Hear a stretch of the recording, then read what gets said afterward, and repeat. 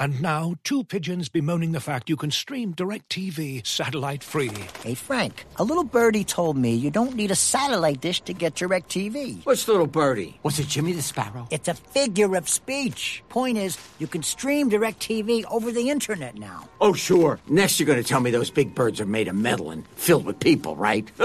You mean airplanes? Stream DirecTV without a satellite dish. Visit DirecTV.com. High-speed internet service required. Terms and restrictions apply. Hello and welcome to another edition of the Standig Room Only podcast. Yes, I'm your host, Ben Standig, and I cover the Washington Commanders for The Athletic. It's Wednesday evening here in Indianapolis, site of the NFL Scouting Combine. I've been here since Sunday and have been obviously talking about, thinking about, looking into so many things involving the Washington Commanders, including, of course, the NFL draft, what the Commanders might do with the number 2 overall pick. And one of the main topics, of course, is what is going on with the player who is considered to be the likely number 1 pick in the draft, Caleb Williams from USC, a DC area native, went to Gonzaga High School. The wonder is he actually going number 1? Is he going to number 1 to the Chicago Bears? Could the pick be traded?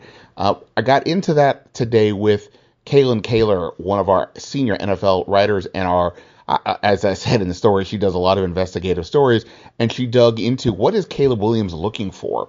What is it that he and his family seek? He doesn't have an agent. Who is calling the shots?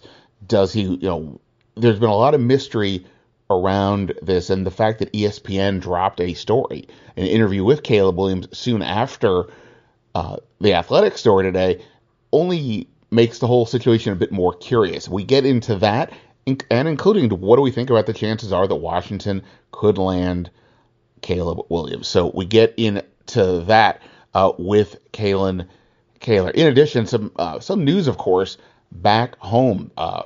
FedEx Field won't be called FedEx Field. The RFK Site is now a step closer towards possibly becoming home for a new Commander Stadium.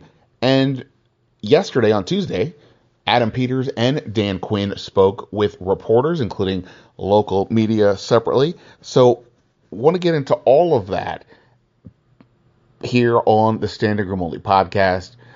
Thank you so much for subscribing. If you're not already doing so, hit that subscribe button, like button, whatever you got over there. It all helps the cause. Also, make sure to check out my work on The Athletic. I did write about Peters and a little bit of Quinn, what they had to say, my interpretation of what they were thinking, talking about. And we'll get into some of that here as well. Okay, so let's get to a couple things. Let me just start with sort of the outside news, and then we'll work our way back towards the Combine. So I mentioned the FedEx Field news. The Washington Post reported this and confirmed it later that FedEx is dropping out of its naming rights partnership with the club 2 years early. The deal was supposed to end in 2026. They are dropping out early.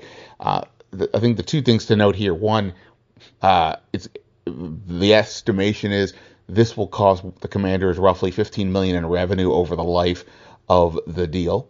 Obviously, for a franchise that is still working its way back into generating revenue,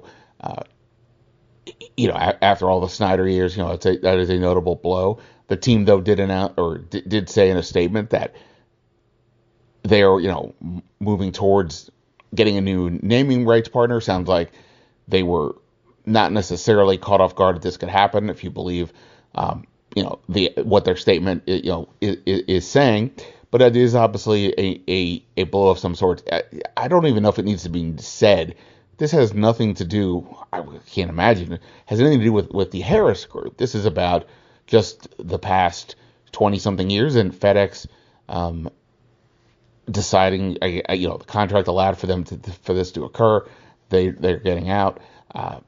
It is what it is. I can imagine if you're FedEx, it's not even so much that the former relationship with Dan Snyder that would irk them, but it's the every time somebody would call this stadium a dump, it's FedEx Field is a dump, right? So that can't help the cause. In any event, they're out. We'll have to all come up with a way to call this stadium. I was joking with somebody earlier that they should just go. First of all, if they're going to have a new name, it needs to be something known. I don't like these companies I've never heard of before that suddenly are sponsoring it. Have it be a main name, or if it's a local entity, what about Ben's Chili Bowl, right? So instead of Ben's Chili, not a stadium, but Ben's Chili Bowl. I don't know. Food for thought. Speaking of stadiums, today up on Capitol Hill, the House Oversight Committee held a vote about a bill that would give control of the RFK Stadium site to the D.C. government, and that passed. Now the D.C. government, the issue from the jump has been that even if the D.C. government wanted to do something more with the RFK site, the essentially the zoning of how it was initially classified many moons ago wouldn't allow for all of the bells and whistles that they would potentially want to have on that site beyond, for a stadium, but even beyond that. That is now passed. That is now going to be something that they can do, and it will now go on to the U.S. Senate. Now, I saw a lot of people saying this was like a surprise or a big deal and all that. I don't think this was a surprise on any level, to be honest. Many months ago, right? So once the Republicans took control of the House in 2022, the new chairman of the Oversight Committee, James Comer, Republican congressman from Kentucky, he said he was in favor of this happening. Now, without getting too much into politics, I don't think he gives a crap about where the Commanders play. But this was an opportunity to get the stadium site off of the federal government's books. And that goes in line with, Republicans thinking of smaller government. And it is also a chance to actually, do something with the land, because it's just been sitting there, obviously, all this time. So I don't think this has remotely been a shock. I mean, maybe it was more however many months ago it was, and Comer said what he said, but not now. And I don't think the Senate's got any issue either. The question is going to be the D.C. City Council. What will they do? There's been opposition there in terms of, being willing to put forth the money that would be needed to get this done. Now, of course, the part of the backdrop here is what's happening with the Wizards and Capitals. Are they going to get a new stadium in Virginia? Are they going to ultimately, is that deal going to fall apart? Are they going to stay in D.C.? How that goes could very well determine what happens with the D.C. City Council. Maybe there's extra push to get a commander site done should they think that the Wizards and Caps move, or if the Wizards and Caps stay, maybe that decreases the chances of the D.C. government being willing to spend. Mayor Bowser is for this, but as I said, we've, based on previous comments, not all parties in the D.C. City Council are in favor. So that to me is the next step, but notable nonetheless that RFK is now, what happens with that property from the Congress, the U.S. Congress is saying it's now D.C.'s call, and the Senate will vote on that in the coming days.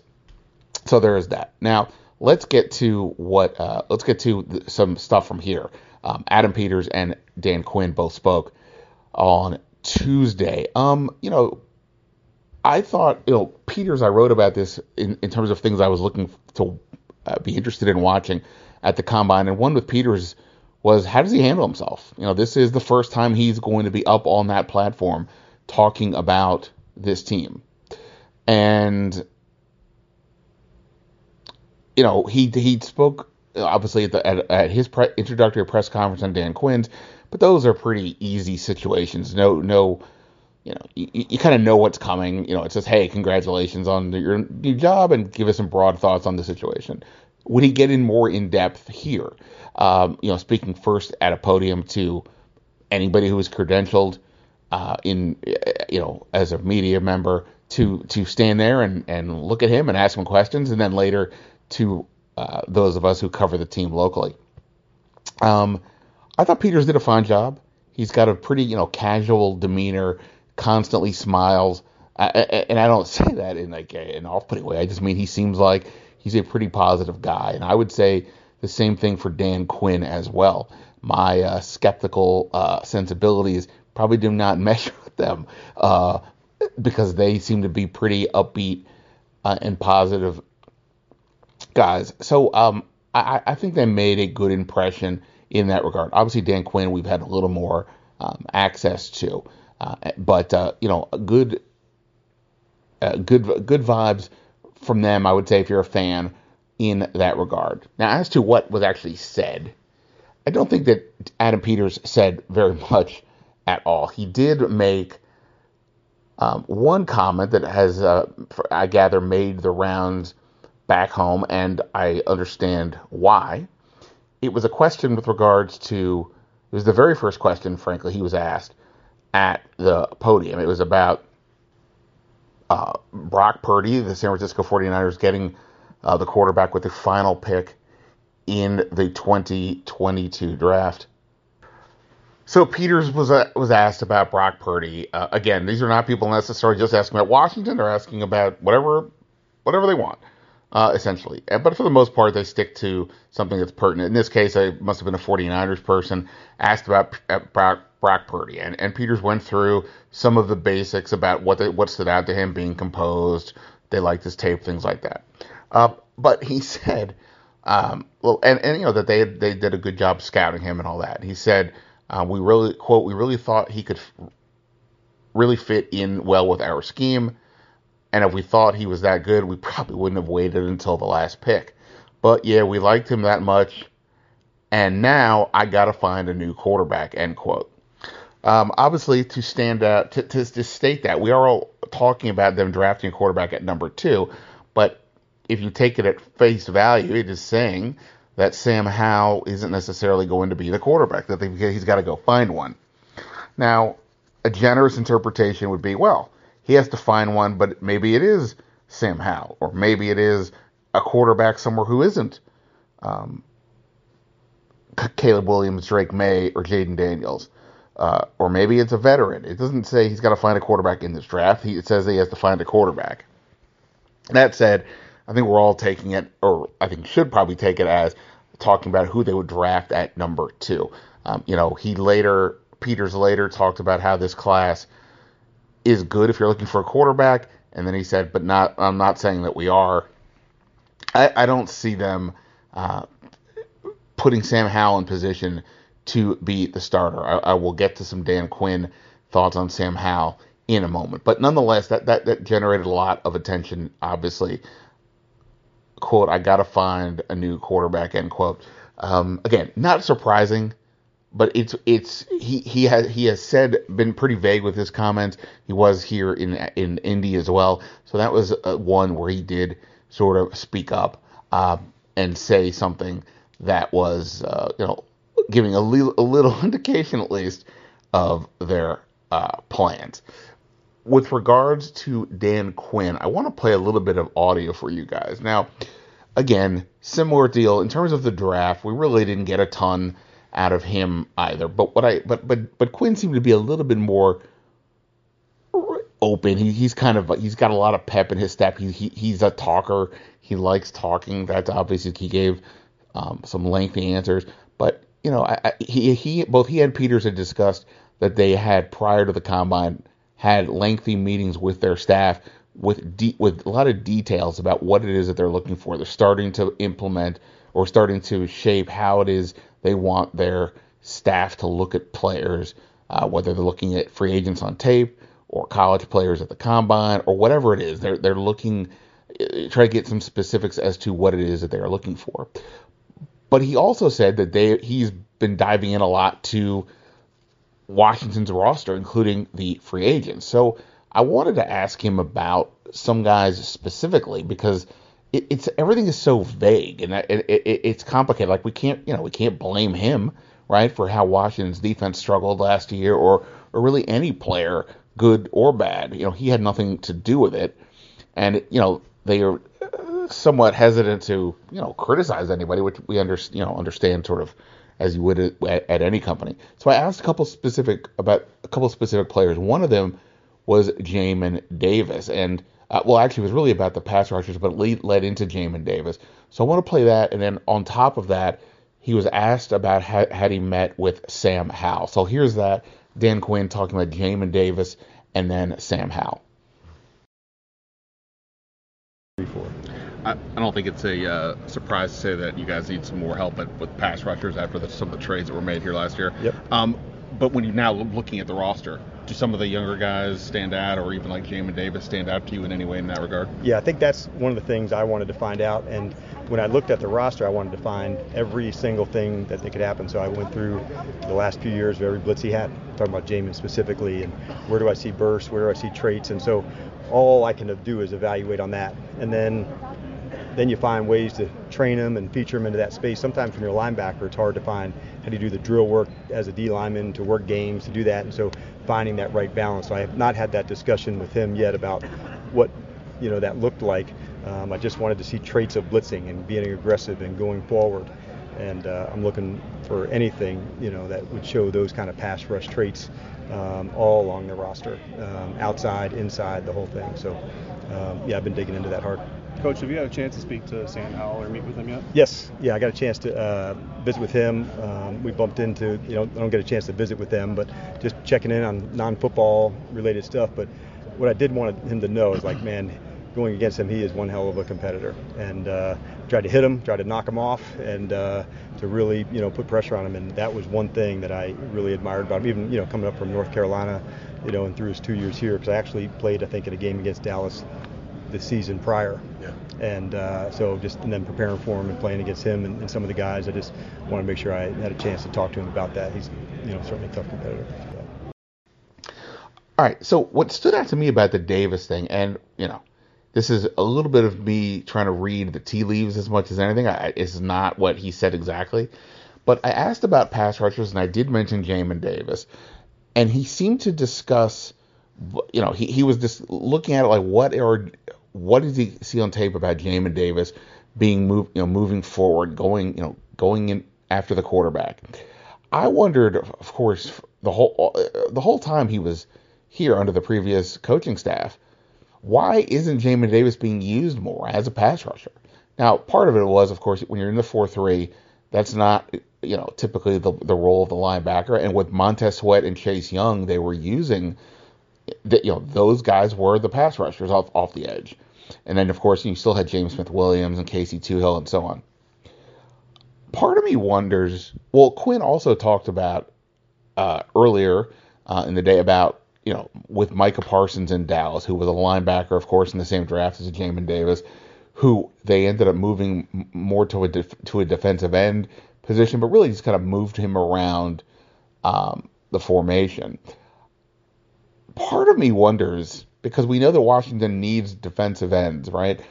Is there a world where Jamin Davis is moved into a pass rusher purely? It's not like he's strong in coverage. He's got so many athletic tools. Now, maybe it's not something he can do. Maybe it's only something he can do on occasion. But when you look at where they're at right now, if the season started today, the only two defensive ends they essentially have are KJ Henry and Andre Jones.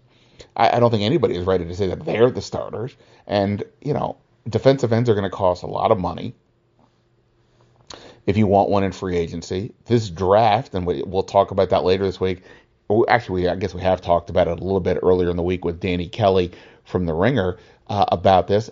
This is not going to be a deep draft at all with defensive ends. By the time they get to the 36th pick in the second round, the ends that would be probably in that range may all be gone.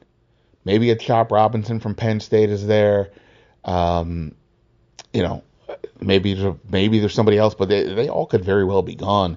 And so what I'm saying is, if Washington doesn't spend big in free agency on this, which,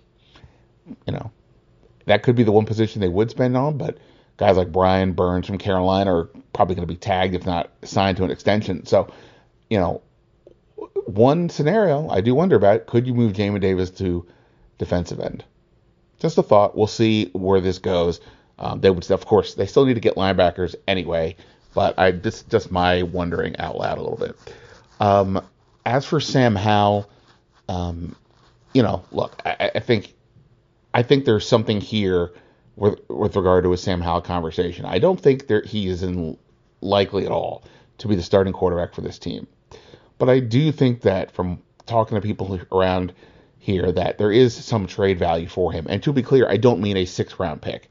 I had one executive with a team tell me that they would, they could see using a 3rd-round pick on Howell. At the end of the day, despite losing the last 8 games and despite Sam Howell's struggles really becoming prominent as the year went on, I think it's fair to say he still exceeded expectations. Now, you might be saying, Ben, he led the league in interceptions. I do understand that. But so much went into, all that went wrong with this team this year, including, getting pressured constantly, getting sacked 65 times, Eric Bieniemy having him throw constantly, especially in the first half of the year, the defense struggling, so Howell kind of had to throw a lot in some games. But he did have a lot of good stuff as well. He's got a big arm. The toughness is obviously there in spades. He didn't miss time because of injury. There's a lot to like. Also, he's got 2 years left in his contract. He's 23 years old. There's still a lot to get to find at him. Now, I don't necessarily mean as a starter, but maybe as that sort of spot starter or a backup who's can play, but also maybe can develop. Could a team like the Rams with Matthew Stafford, who's often injured, could a team like that be interested? We'll see. But the point is, I think there is a market for Sam Howell. And if you made me say right now, this is my opinion, this is not somebody telling me Sam Howell's on the market or anything, but I think that Sam Howell is more likely to get traded than he is to be considered a week 1 starter option. If he stays and they draft a quarterback, I think we heard last year they wanted a veteran quarterback to pair with Sam Howell, who was basically a rookie. What is Sam Howell going to do for this team with a rookie? Could you start Sam Howell? You've heard me say I would prefer to have my rookie quarterback sit for a year or most of the year and watch if possible. But what are you doing? Are you going with Sam Howell then as a starter? I don't know if that's the move I'm making. I mean, it would be more like a Jacoby Brissett type. So I think the Sam Howell trade conversation is interesting. I think there's logically something to it. I think it's conceivable they could get a 3rd or a 4th-round pick for him. And if that's an opportunity, I think that's something that I would do. If, again, assuming that they like one of these quarterbacks at 2 and they think they can get a veteran somewhere here along the way. So I do think it's an interesting discussion. I know it was, again, one that was being had back in D.C. It's something I've been thinking about for a bit, and I think it makes sense. So we will see if Washington agrees. I'm not saying you have to trade Sam Howell at all. I am just saying you look at the whole picture, and it does kind of make sense to explore that and see what you can get. Lastly, Kam Curl. Look, we had Randy Mueller, former NFL GM, on the podcast the other day. He was discussing his top 150 free agents, and Kam Curl did not make that list. Surprising to me, for sure. And you can go back and listen to Randy's explanation as to why. And the thing is, though, I always have wondered, do we overvalue him to a degree? Because there wasn't much else here to be excited about. He was a 7th-round pick in 2020 who had 3 interceptions that first year, but then he didn't have any the next 3 years, and he basically just generated no turnovers. So as solid of a player as he was, has not shown a ton of playmaking skills. I talked to a scout with a team, and he told me that he had looked a pro scout, and he had looked at Kam Curl's tape, and he was hopeful to find something that his team could use. And he kind of just said, it wasn't there for me. So what does that mean? Well, okay, again, there's no franchise tag here being used. A franchise tag would have been over $17 million.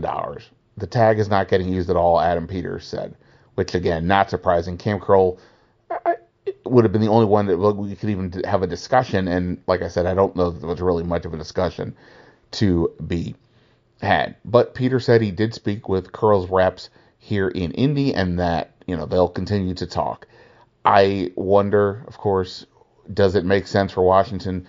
I don't know what Kam Curl's market is there for, but will it make sense for them to spend some decent money for him? I think that Dan Quinn, his use of 3 safeties with Dallas, similar to how Ron Rivera was using 3 safeties here at times, could put Curl back in play. You still have Quan Martin, Derek Forrest coming off of his injury plagued season. Perhaps they re-sign Jeremy Reeves. I think that's probably likely if I had to guess. Not that Curl wouldn't be helpful, but they, as we know, they have so many other needs. Dan Quinn said some good things about Quan Martin that I'll get to later in the subsequent podcast or on the website. So I'm not going to sit here and say Curl's not going to be back. I'm not going to say he will be back. I just, it all takes is one team out there to give him a banger of an offer and he's gone. I haven't gotten the sense that was like some urgency to keep him. And I will say that Dan Quinn said he really respected Curl's sort of go for it attitude out there on the field, an aggressive player. So I think there's something to this. I think there's something to the point of the Kam Curl may not very well be here, but so much will depend on how they budget what they want to spend on outside free agents, their own free agents, and of course those people have other options as well. But not a surprise that Kam Curl is not getting the tag, and at this point it won't stun me if he isn't back for some of the reasons that I just mentioned. All right, we'll have more to discuss here on the podcast, but I want to get to my conversation with Kalyn. She's got a lot of energy. She dug in deep into what is going on in Caleb Williams' camp and what could this mean for the Commanders. So let's do that right now here on the Standig Room Only podcast. All right, as promised, joining me here, what is your official title? Senior writer. Senior NFL writer. But I view you as like our investigative NFL writer. Yeah. Kalyn Kahler. You are. First of all, thanks for doing this. Of course, thanks, Ben. You are.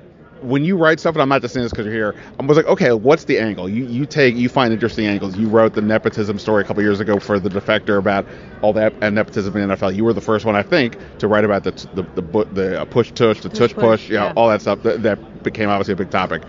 So when I saw you were diving into Caleb Williams, I was like, okay, this is not just going to be standard Caleb Williams stuff. You are based in Chicago as well, so I know there had to be some extra interest. So just on a broad level, why this one? There's a number one pick every year. Why did you think Caleb Williams is somebody you wanted to dive into? Yeah, honestly, normally I'm really bored by the number one pick. Like, I don't think I've ever written about a number one pick. I'm trying to think if I've ever, done this much reporting on a number one pick during my span, and I don't think I have. Normally I'm just kind of like, all right, it's inevitable. It's, Trevor Lawrence to the Jaguars. Right. It's, even, I guess Baker to Cleveland wasn't inevitable, but and Baker's an interesting guy as well in different ways, but I don't know, usually I'm just kind of like, it's a quarterback who doesn't have much of a personality. It's and not also that they're interesting. incredibly covered. It's not like it is you're screaming into the void if you're trying to get attention. But this one felt different for a couple of reasons. One, I had been following, not really like Caleb's career, but I had been following over the summer. There was a report that Pro Football Talk put out it starts with Sports Business Journal. Sports Business Journal put out a report that the NFL owners had voted randomly in July to prohibit any team from allowing someone to have equity in their team that was not a non-family member. So they're basically saying it was inspired by players wanting equity, such as Aaron Rodgers. And then after they voted, Pro Football Talk then put out a report that said Aaron Rodgers had been seeking equity, and a representative of Caleb Williams had been seeking equity, obviously not from teams because he wasn't in the NFL, he still had a college season, but a representative of him was bringing this up in conversations with agents that they were basically interviewing, because obviously they're trying to figure out, do they want to sign with an agent or not, and what can they do for them. So I read that at the time and I was like, that's really interesting, because this is a player who was still in college football, and he's already, we don't know directly if that ownership vote was inspired by Aaron or Caleb or both, or even like maybe a mix of Tom Brady in there, from like Tom Brady and the Raiders and Tom Brady and Miami tampering going on. So like there could be several influences there, but like it's fair to say that like Caleb was probably part of the influence. So then I was like, file it away for later, and I had a source who was directly briefed on this tell me that a few months later that fall that there had actually been owners who had gone to the NFLPA and who had complained about quarterback salaries basically being too high. They want to put a cap on quarterback salaries. Not every owner, there's just a faction of them that are kind of building this movement. And conversely, there's another faction of the newer owners who want to explore creative ways to pay players. They're like, okay, if there's going to be a cap, can we do something creative? Like, and that's where equity comes in, right? That's where other forms of payment, ownership in the owner's other business, just a hypothetical. So there's another ownership group that is like exploring that. And so that was really interesting to me because this person was like linking it to Caleb and saying like, keep an eye on this. Like, this is going to be something to watch. So I was already kind of thinking of Caleb as like a really like a mover and shaker, for like lack of a better term.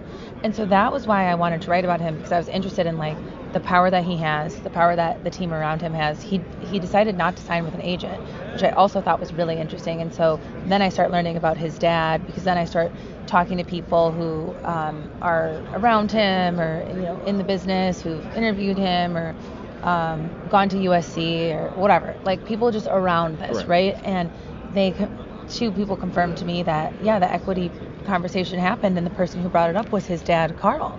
So then when I found out it was his dad, I was like, oh, that's really interesting, because we're all familiar with the quarterback dad phenomenon. There's so many of them, and it just means an involved parent, right? And you could be a quarterback mom too. There's quarterback moms right and left, and you see it with the quarterback position, because obviously that's the position that is the money-making position. It's the most successful position in the NFL. They're the leaders of the team.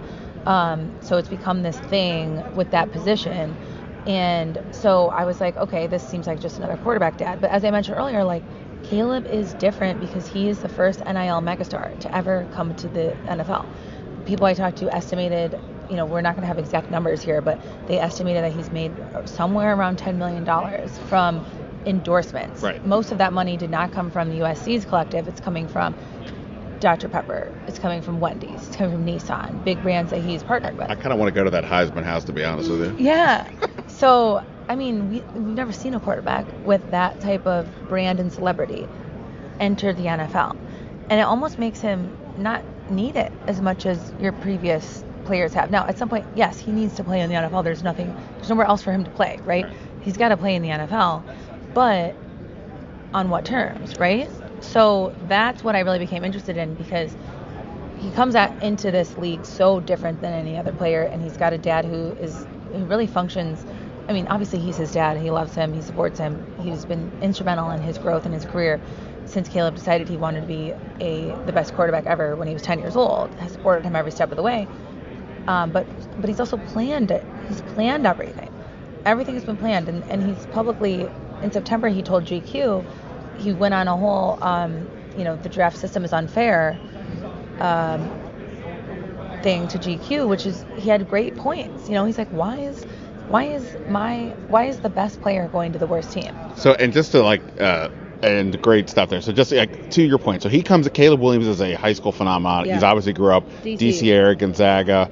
All that, and it comes at a time, like you said, NIL is now starting to become a real thing. These guys can make money. We're seeing it with him, Kalyn Kahler, a bunch of others. So that's all fascinating. He goes to USC, obviously one of the premier programs.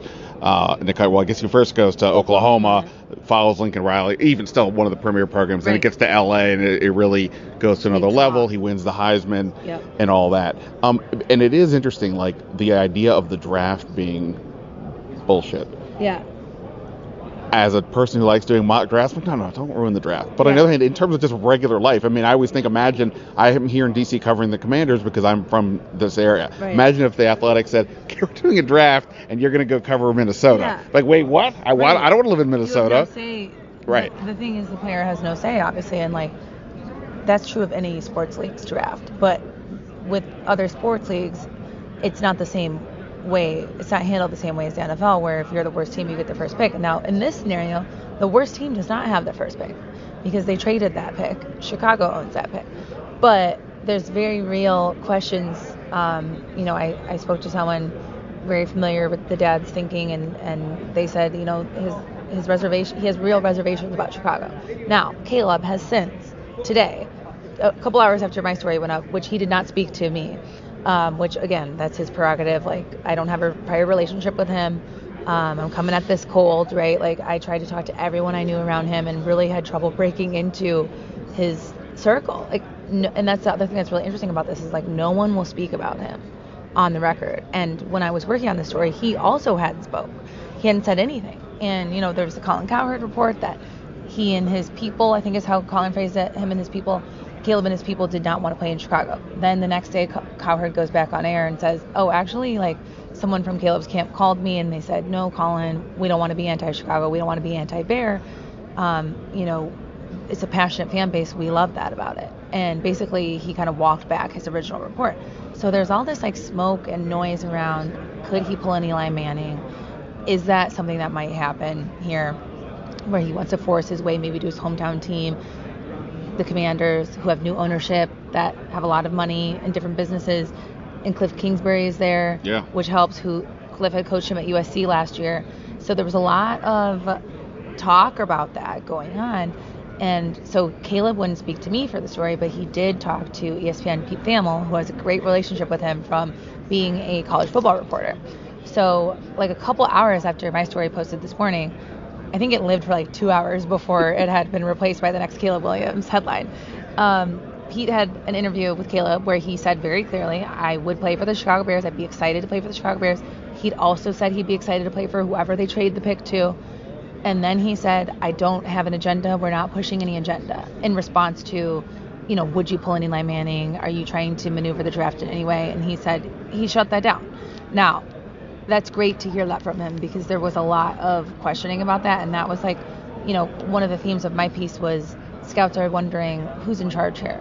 Is it Carl or is it Caleb? So this is the thing, right, with not having an agent. Lamar Jackson obviously just went through this. And look, it's not that you have to have an agent. To negotiate an NFL contract as a rookie, it's pretty boilerplate kind of stuff. So the question is, what else are you trying to have that agent do for you? And one of the things is communication. Yeah. And when, like, for Lamar Jackson, to this minute, nobody really knows a lot about him. A guy who won the MVP twice. Mm-hmm. So and they're kind of going down the same path to some degree. Maybe not the exact same situation, but parent-led, not a lot of information out there. Now, at least he did, as you said, talk about it today. Now, based on that, though, like, when you read what he said today, had it based on what you had heard, did you take it as this sounds like an honest view, or did it sound like I'm going to have to trying to get some spin out here to take some negative publicity off me? I believe it for a couple of reasons. One, I had a source close to USC tell me, hold on, I'm going to find the quote.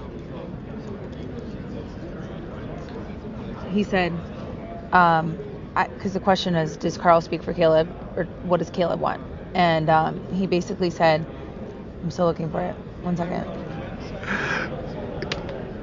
Hold on. Look, you're doing what a lot of people are doing. They're reading your article on The Athletic today, because it is a very interesting article about the guy who it feels like this draft is kind of boring, except for this guy. So wait, why can't I find this? Why can't you find it?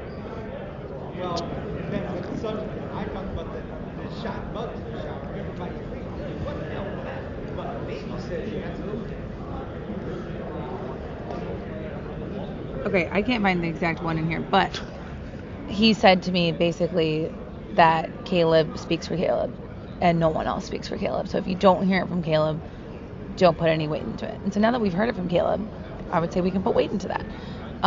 The other reason is, I know from speaking to people around him that they are they take a long time to make decisions. Even his draft declaration, they waited till the last day.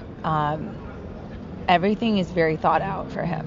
So I think that was conscious for him to go on the record and say that the way he said it. And then I also think they're very image focused. Sure. They know he's a brand. They know he's extremely marketable. And if he goes to Chicago, that's a huge market, right? I don't think they want to Eli Manning, when he did this, and John Elway, when he did this, were both heavily criticized in the moment. Obviously, both of them recovered, and they're fine now. But I think they are very conscious of the fact that, like, you will incur a lot of negative publicity if you pull a power play. There's risk to that for your image, for your publicity. So I think they're very conscious of that. And so for that reason, I don't expect them to do that. And I believe what Caleb says here because I think that they're very hesitant to do that. So what was if there was some hesitancy about Chicago, the big city, all that, they also haven't developed a quarterback in 800 years. What's the reason? Right. Well, why would he have been objecting to it other than just like, they haven't been the best team? I think there's a lot of reasons to question Chicago. One, coaching. I think everyone doesn't understand why they didn't just sweep the coaching staff last year. Right. I mean, they did replace the offensive staff, but Matt Eberflus could be a lame duck guy, and then all of a sudden he's starting over. I think a lot of people would say that they're probably having a new coaching staff a year from now. Also, the ownership has a reputation of being conservative. They are one of the founding franchises. They don't have other businesses. This is their business. So if you're looking at it from the perspective of other forms of payment, which right now I will be very clear that's not allowed within the CBA, but the NFLPA executive director is having conversations with owners about equity, about players getting a stake in the league instead of individual clubs. So like, these things could change at some point. It's not going to be tomorrow. It's not going to be next year. Right. It's going to take a while. It's going to take a lot of conversations, but like those conversations are now happening to a certain degree, which is really interesting. So if you look at the ownership and you're ranking owners based off of like their wealth, the McCaskies would not be up there in that. And also, I mean, I think the history at quarterback is deeply troubling, because it's just, it doesn't make any sense. Well, and the thing is, like, coaches change, GMs change, but the ownership stays. And my basic belief in life is any organization, whatever, sports or otherwise, everything starts at the top. And if it is a historic trend of going a certain way, why it is hard to see why things are going to change if the same people in charge are still in charge. Exactly. And I think, too, so I asked Ryan Poles yesterday, I said, do you have any concern that Caleb doesn't want to play for you? Because he hadn't been asked that yet. So I was like, I'm just going to ask her directly. Let's see what he says. I thought he would just say no. And he goes, no, not at all. And if he did, I would wonder why. Because I think we have really created a great infrastructure for a rookie quarterback. And he's like, he came from Kansas City. He was there when they drafted Pat Mahomes. So he's seen that was like the perfect infrastructure you could have for a rookie quarterback. Right. And I don't think Chicago has really any of those things, except a budding defense that helps. That really helps to have a strong defense for a rookie quarterback. You can say they absolutely have that. Like, their defense made huge strides last season. They're positioned well. They've got DJ Moore. That helps. They're probably going to get another receiver if they, the number ninth pick. If they go with Caleb, they could probably get Rome Odunze with 9. That would be great, right? So you do have talent, and you have a ton of cap space. So there's a lot of potential. I just think, like, I don't know that the coaching infrastructure is there, and it is a really tough, like, I don't want to make too much of the media market, but it is a tough place to go and to succeed. And we've seen quarterbacks like Mitch Trubisky really struggled with the criticism. That was like a big impact on him, and so you do have to be prepared for that, and you have to know how to handle that. And so I think that's part of the equation too. All right, so that's the Chicago end of this. If a trade did come to pass, for whatever the reason, either the Bears are like, maybe we're not as in love, or he really does. There is more push from his side about possibly not playing there. Washington sits there at 2, again, his hometown team. And from the Bears' perspective, look, you're only moving down 1 pick. Whatever Washington would give up, at least probably a future first, this year's second, what have you, you're only going down 1 spot. You can still get Drake May or Jaden Daniels if that's what you want to do. So that would seem like an obvious fit. But how much do you get the sense for Caleb Williams that it is, all things being equal, he wouldn't mind playing back home?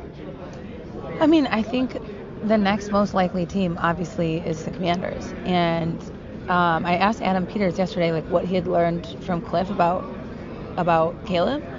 And he was like, nothing. We haven't talked about it. I was like, come on. When Dan Quinn's introductory press conference, I asked, how much have you guys discussed quarterback, and how much does Cliff Kingsbury kind of factor into whatever it is? And again, not asking did you pick your guy?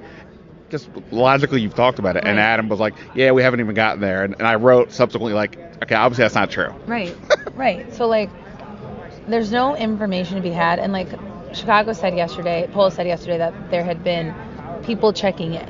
He didn't say which teams, but they had checked in about, is the pick up for, is this real? What would you want? And they weren't serious conversations. And he didn't say how much it would go for, but he said previously it would have to be a historic haul. So I still think there is a world where there is a trade that happens. And I think all these things can be true where, Caleb can say, I'm excited to play in Chicago. I would like to play in Chicago. I'd also play anywhere they traded to. I don't think if you had to have them rank teams, I don't think Chicago would be at the top of the Williams' destination list, right. Obviously. Kansas City would probably be number 1 and then Miami, but those are not likely destinations. But so I think the reality is there's places that they would rather play, but they aren't going to raise the stink if it's Chicago. But also there is hidden within that, this is just totally hypothetical. I don't know. This is not based off of reporting. This is just what if this happened? You could, Eli and Elway had to be pretty loud about their intentions to not play for the teams that held the first pick that year, to force a trade. Elway said he'd rather play baseball. Eli said he would, I think there was a quote, he'd rather do, some other random non-football job, than play for the Chargers. So you can do, if you didn't do that, and you said quietly, hypothetically to the Bears, hey, we're not into this. It's going to be difficult for you. And the Bears want to save face, because that's kind of public humiliation, right? If you want to avoid that, you could do that. And you could keep it quiet if you really wanted to. I think there's a world that you could do that. And you could say, hey, we love Justin Fields. We decided, or we love Drake May. Whoever and they could, think of what they could get to just move back one pick, and you could still get a quarterback, and then you've got all this extra value. Right. So I think there's this world that this could quietly be going on. We don't find out, and everyone's happy.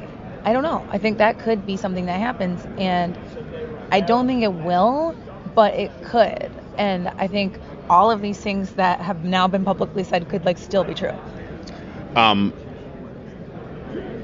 Lastly for you, and I appreciate the time because you did a lot of work on this.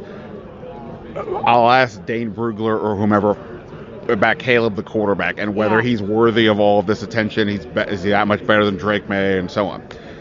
But as best you can, having dug into him, having tried to learn who he is, from that perspective, is he worth the investment if you're a team, or is there too much concern about these various topics that even though we're getting maybe some clarification from him, I don't know, he could still perhaps be a challenge, and maybe even playing in his hometown, that has its own difficulty. So how much do you buy into that he's worth the investment as a person and maybe as a brand?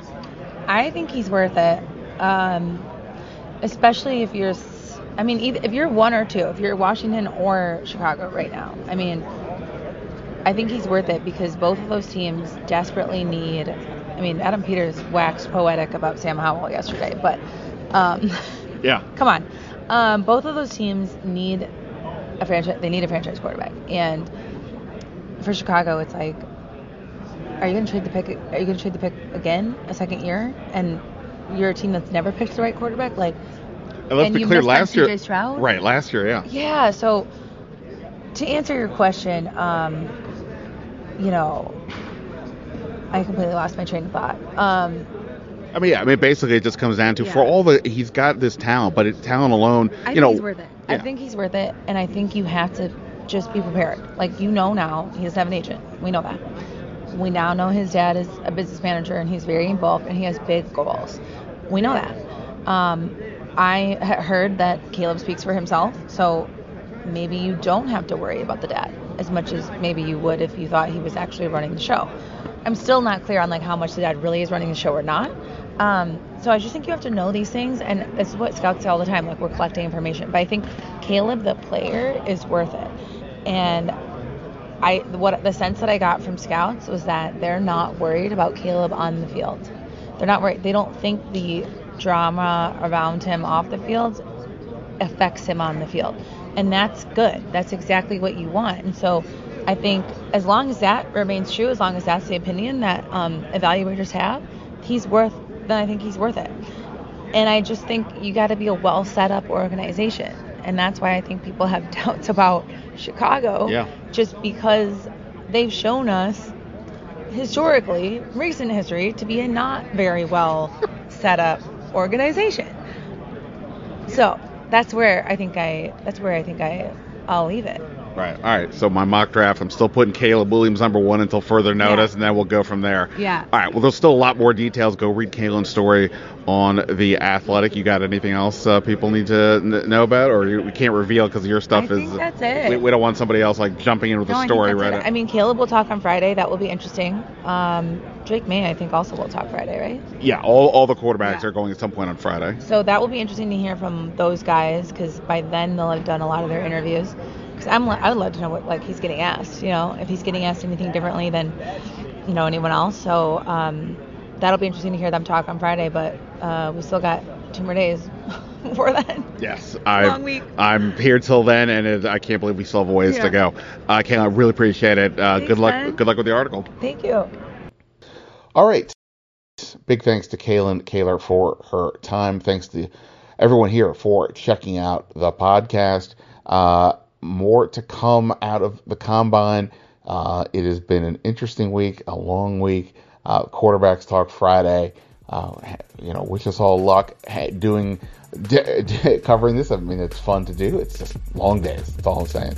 But that is it for now. No complaints out of me. Ben Standig signing off. Until next time. See ya.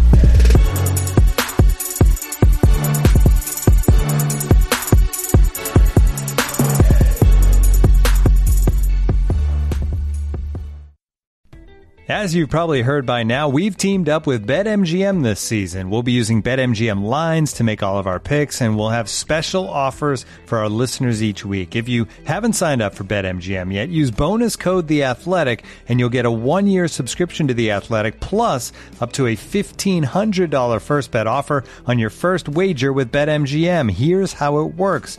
Download the BetMGM app and sign up using bonus code The Athletic. Make your first deposit of at least $10. Place your first bet on any game and claim your voucher for a 1-year subscription to The Athletic. See BetMGM.com for terms. U.S. promotional offers not available in D.C., Mississippi, New York, Nevada, Ontario, or Puerto Rico. Gambling problem? Call 1-800-GAMBLER. Available in the U.S. Call 877-8-HOPE-NY or text HOPE-NY 467-369 in New York. Call 1-800-NEXT-STEP in Arizona. 1-800-327-5050 in Massachusetts. 1-800-BETS-OFF in Iowa. 1-800-270-7117 for confidential help in Michigan. 1-800-981-0023 in Puerto Rico. First bet offer for new customers only in partnership with Kansas Crossing Casino and Hotel. Don't forget, if you haven't signed up for BetMGM yet, use bonus code The Athletic, and you'll get a 1-year subscription to The Athletic, plus up to a $1,500 first bet offer on your first wager.